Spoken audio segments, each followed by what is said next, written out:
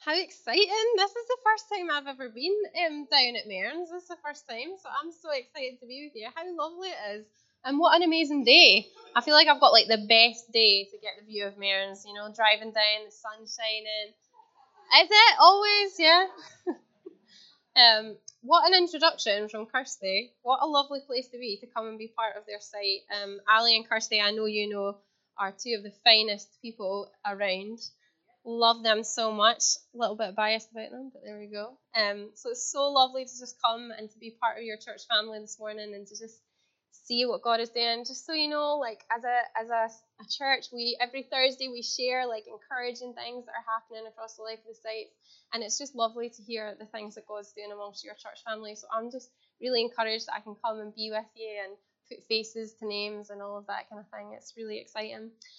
So this morning I'm going to be carrying on in if at any point I become even more West Coast than I am already, you can just like give me a signal and I'll rein it back in. But this morning I'm going to be carrying on in the series that we've been doing, Weak but Strong. So we've been going through the letter to the Corinthians, 2 Corinthians as a church family, and that's what I'm picking up on today. And so we're picking up on 2 Corinthians 8:16 through to 9 verse 5. And so what we're looking at this morning is that part of the letter to the Corinthians, and we're looking at this plan for integrity. So recently I have watched or been reading about a thing called Fire Festival. I wonder if anyone else in the room is aware of that. Some people have. Sounds good. Not so good. Well, you'll find out about it. So basically, a fire festival was something that was supposed to happen in April 2017, and it was launched as this kind of luxury music festival. You would have quality entertainment, you would have quality food, you would have quality accommodation. It was like a once-in-a-lifetime experience, and it was going to take place on an island in the Bahamas. So on my next slide, you should be able to see, yep. So this is kind of the experience that was marketed. I mean, who doesn't love a yacht? Anybody? And these beautiful blue seas. And this was what people thought they were going to. Basically, what happened behind the scenes was that the two men who'd organised and marketed and planned this festival were wildly out of their depth. And they didn't have the finance and they didn't have the ability to make this festival happen. And as this became clearer and clearer and clearer that it was impossible to actually run this event, you would think that the most logical thing to do would be to say, everyone, I'm so sorry, we've overstretched ourselves, we are not going to be able to make this happen, we're going to have to postpone it.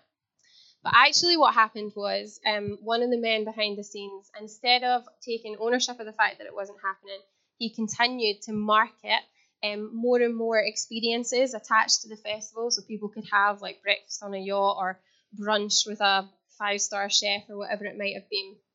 And they continued to cover up for the mistake. And actually what happened at the end was thousands of people were defrauded of money that they paid for tickets to go. And actually, perhaps more importantly, is that people's livelihoods were damaged at the end of it. And you might be thinking, why is she starting with that? Because what people actually ended up with, if you go, was this. So rather than their luxury experience, they had kind of emergency tents that are provided to people following hurricane experiences. So rather than having like a luxury yacht or a luxury, I can't remember what those things are called, like yurt, this is what they were faced with, and they were soaking wet mattresses and all of this kind of stuff. So the complete opposite of what they'd expected. Why am I sharing that story? It's a really extreme example of what happens when we conduct ourselves, when we do our lives without any level of integrity. And it's a very extreme example, but I'm sure that for many of us, I know I for myself can say that this is true, that for many of us, we will have had times in our lives where we felt like we've been living a double life, where we felt like we've been having to cover up and hide some of the things that we've been doing. And living our lives without integrity can be a really damaging thing.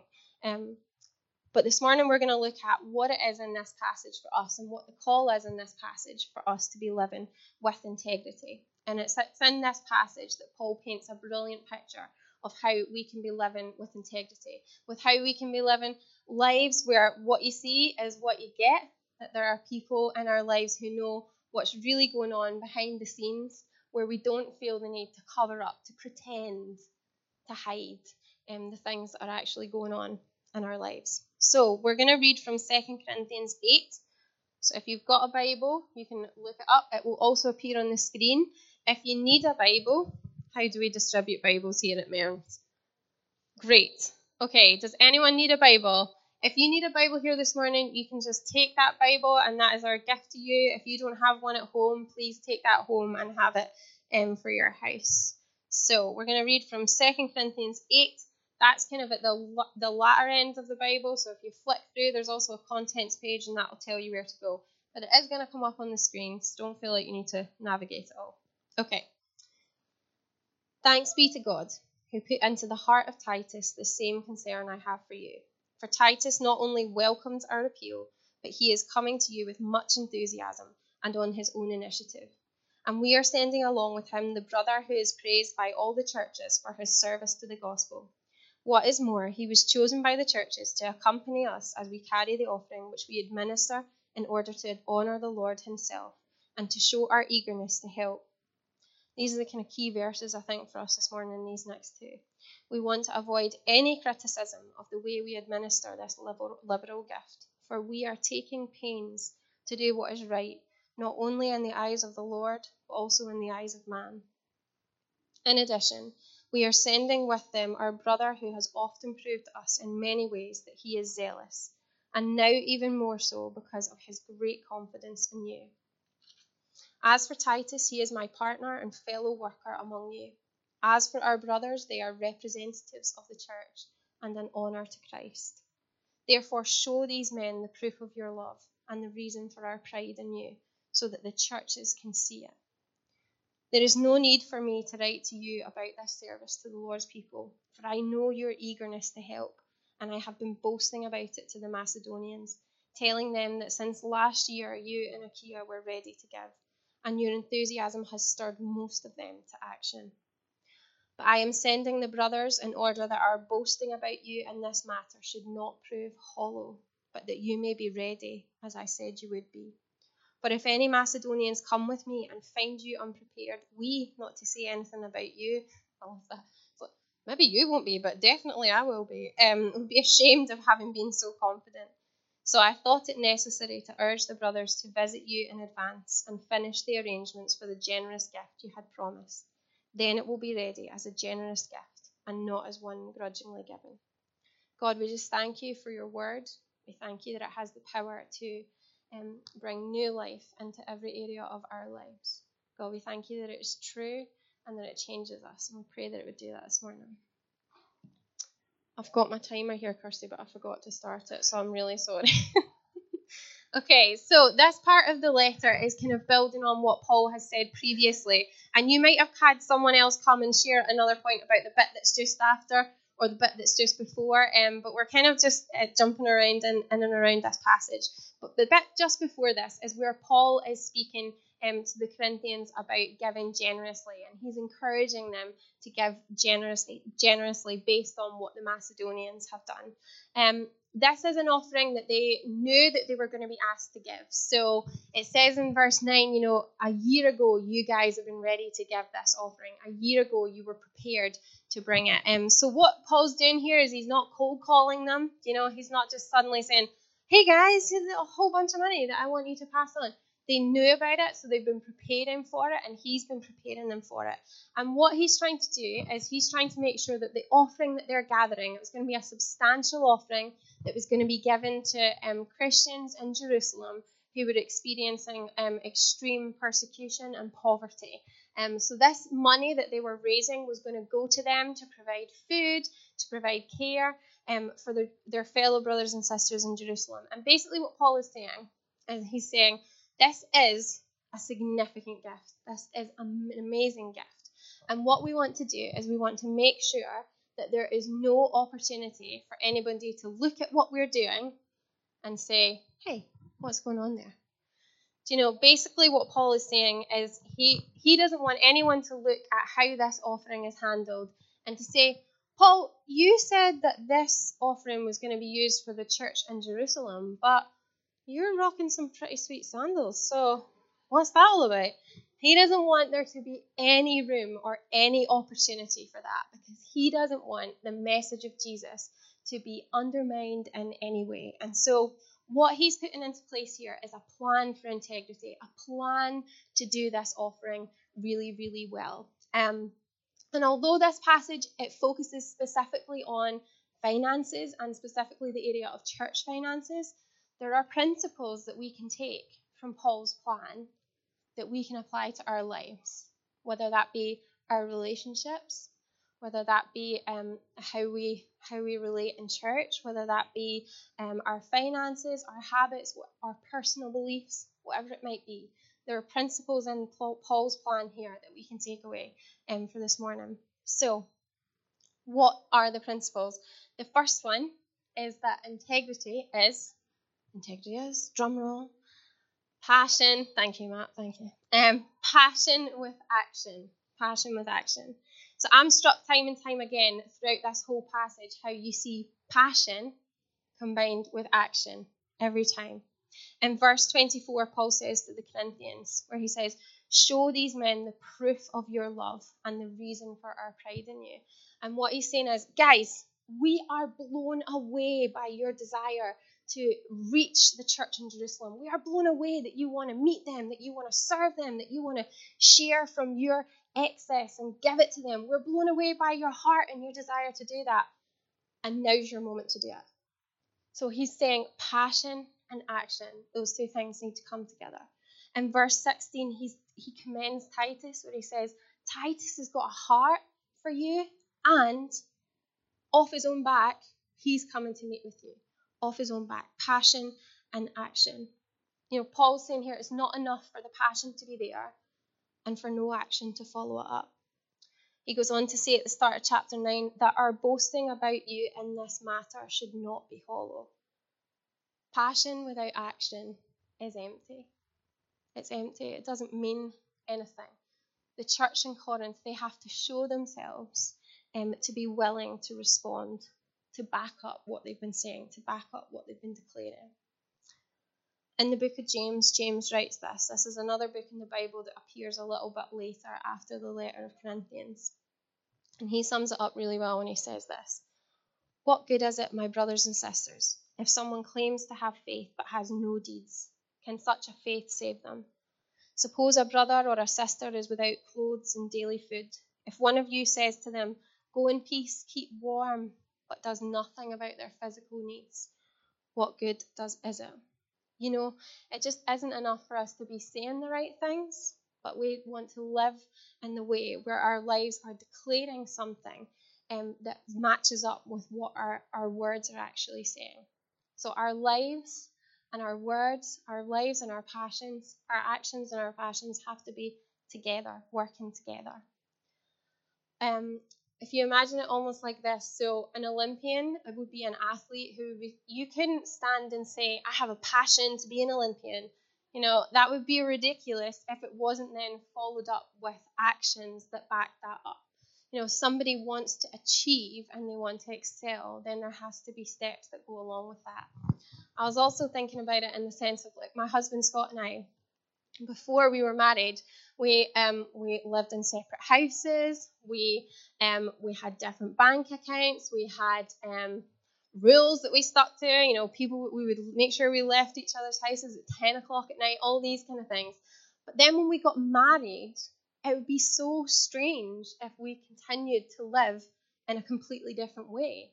Like it would be so strange if we weren't in the same place. It would be so strange if all of our lives remained separate after we'd made that declaration of our passion. I'm going to feel so awkward now when I say passion without action, but never mind. So I'm so sorry. So integrity is passion with action. It would be so strange to continue to live in a different way if our heart's desire and we were declaring our love for one another. We wouldn't be going in separate places.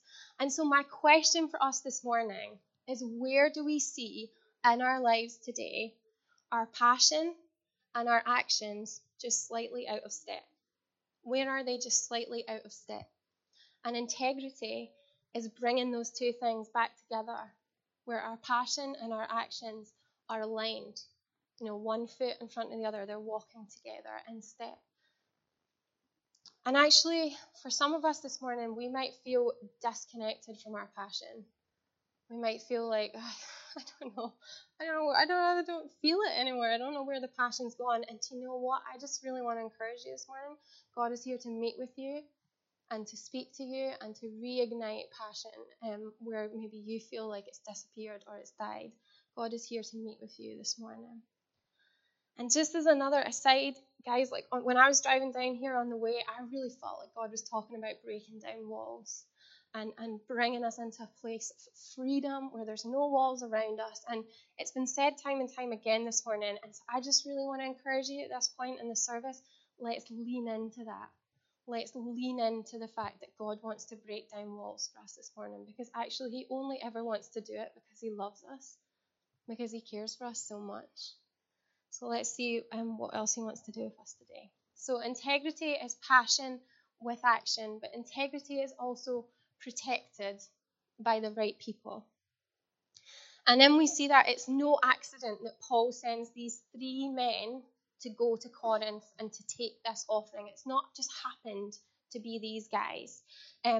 Titus, who's talked about at the start of this passage and through, he appears time and time again in Paul's other letters. He goes on lots of other mission trips and ministry trips, and Paul has confidence in him because Titus has shown that he is totally immovable. He's not going to wobble or start doubting what Jesus has done for him. He's shown himself to be somebody who is anchored in what Jesus has done for him. These other 2 brothers that are mentioned, we don't know who they are. There's lots of debate about who they could be, but nobody really knows. There's lots of speculation. What we do know about them, though, is in 8:23, where it says they are an honour to Christ. I mean, what a description. An honour to Christ, these 2 men. Can you imagine, what does that look like? What it means for them to be an honour to Christ is that they live in a way that it reflects Jesus so well to the world around them, to the churches around them. And that in their lives, people can see the reality of what Jesus has done. That's who these guys are. And they've been handpicked to take the offering because Paul knows if I send these men, I am confident that we will be doing what is right in the eyes of the Lord and what is right in the eyes of men. And so for us, there's a first kind of lesson in integrity here, that we can only do integrity well when we do it together. We need other people to do integrity well. I have had years in my life where I have made deliberate choices to not live in integrity. And I know for me that when I have chosen to not walk in integrity, I have lived with loneliness and I have lived with lies in my life. And over the last decade, I suppose you could say, I've tried to make deliberate choices to live with integrity. And what that means for me and what that means for us as Christians is that we live with others who can help us to walk in that. And so I have a bunch of people in my life who have journeyed with me through a whole bunch of different things. They've sat with me when I've cried about a boy who's broken my heart, or they have been the people who listen to me when I'm saying all my fears about how I'm feeling as a wife or as a mum or as a leader. These are the people who listen to me, the people who I can be real with in those moments. They're the people who ask me how I'm doing with my need to please people around me. These are the people who ask me these questions. And I can't live a life of integrity without these people in my life asking me and journeying beside me. And Paul's saying that to the Corinthians. Guys, you can't carry this offering well unless you do it with others around you. So we know that we need other people to do integrity well, but we need the right people. So my daughter, Evelyn, she's going to be 4 in December, but let's go with 3.5, okay? Because I'm in denial. So she's 3.5. And basically, she is really, really into imaginative play. And when I say into imaginative play, I mean into it. I mean, I have spent hours of my life being a blue parrot, called Blue. There you go. From a movie called Rio. I have spent hours of my life being a deep sea diving dog from Octonauts. Any other fellow Octonauts people in the room? Great, I am not alone. I have spent hours being a pup from Paw Patrol. I'm not allowed to be Skye because she has to be Skye every single time. And in all these moments, my daughter is 100% in the play with you, but she is also taking on a kind of creative director role. So I might kind of like run off in one direction, and then I just hear her say, "Mummy, Mummy, no." And in my head I can hear, "Cut! Stop the cameras! Stop! Everybody, take 5, And she'll come over to me and she'll say, "Now, Mummy, I'm Elsa, okay? And I'm going to run this way. And then you're Anna, and you have to run after me, okay? You can't go that way. Okay, Mummy? Okay?" Yes, Evelyn, I understand. I have my instructions of where I'm supposed to be going, and then I have to follow, exactly as my director has told me that the route that we're on in our imaginative play. And you might be thinking, "Oh my God, why is she even sharing that story?" What? It would be it's fine for Evelyn to direct our action when we're playing, but it would be absolutely ridiculous if she was to direct our actions when we're crossing a busy road, wouldn't it? It would be ridiculous. And maybe for many of us here, we might have people who we can play really well with. We can do the fun stuff of life with. But we haven't got anyone who can help us navigate when the pace of life changes, when the pace of life is hard, when there are different things coming towards us.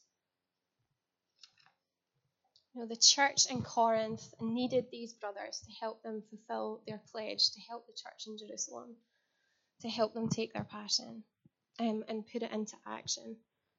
We too, we need the right people around us to help us to walk in integrity, to help us translate that passion into action.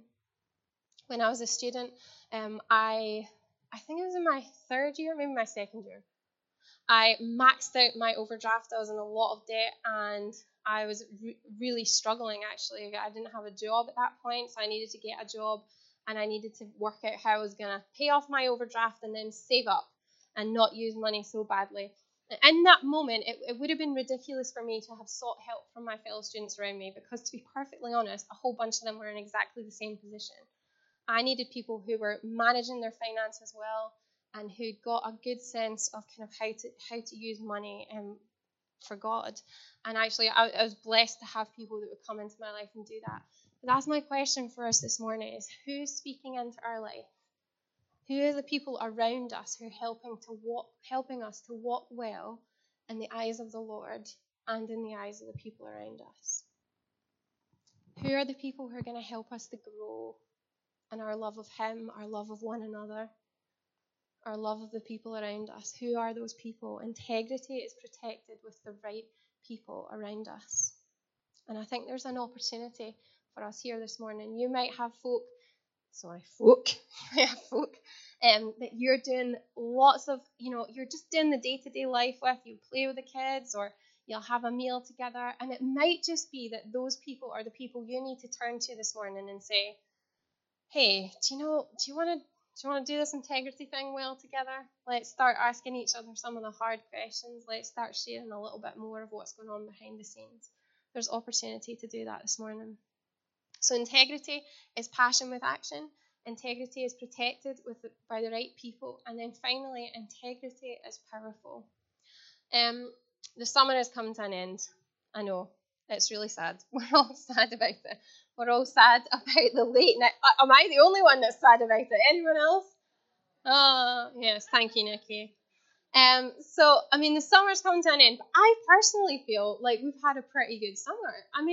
There's been lots of days of sunshine. I've even bought a paddling pool this summer and had it out in the garden, which is amazing. And we've had it filled lots of times, and the kids have been jumping around in it. And so I've loved the sun. The thing that I have not loved about this summer is the humidity. Is anyone there with me? Yes. Okay, so maybe the ladies will empathize with this. The ladies might empathize with this a little bit more. But humidity is a nightmare because it does absolutely nothing for your hair, okay? Humidity will find any little wave or curl that you have in your hair. It doesn't matter how many times you straighten your hair, it's going to get curly.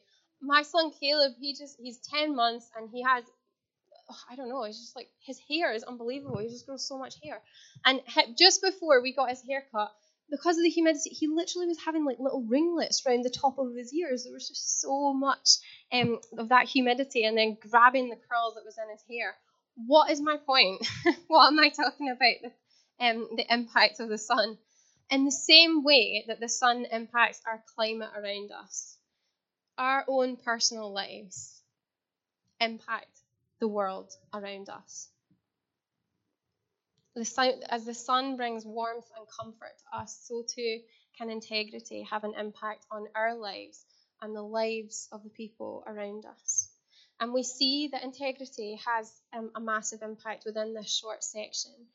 Firstly, we see it in the way that Paul talks about Titus, that he sends, and the brothers that he sends. He's praising their enthusiasm, their zeal, their servant hearts. He's boasting about them, and he's boasting about his confidence in them to the Macedonians. Their integrity allows Paul and the churches that they're sending to develop confidence in who they are.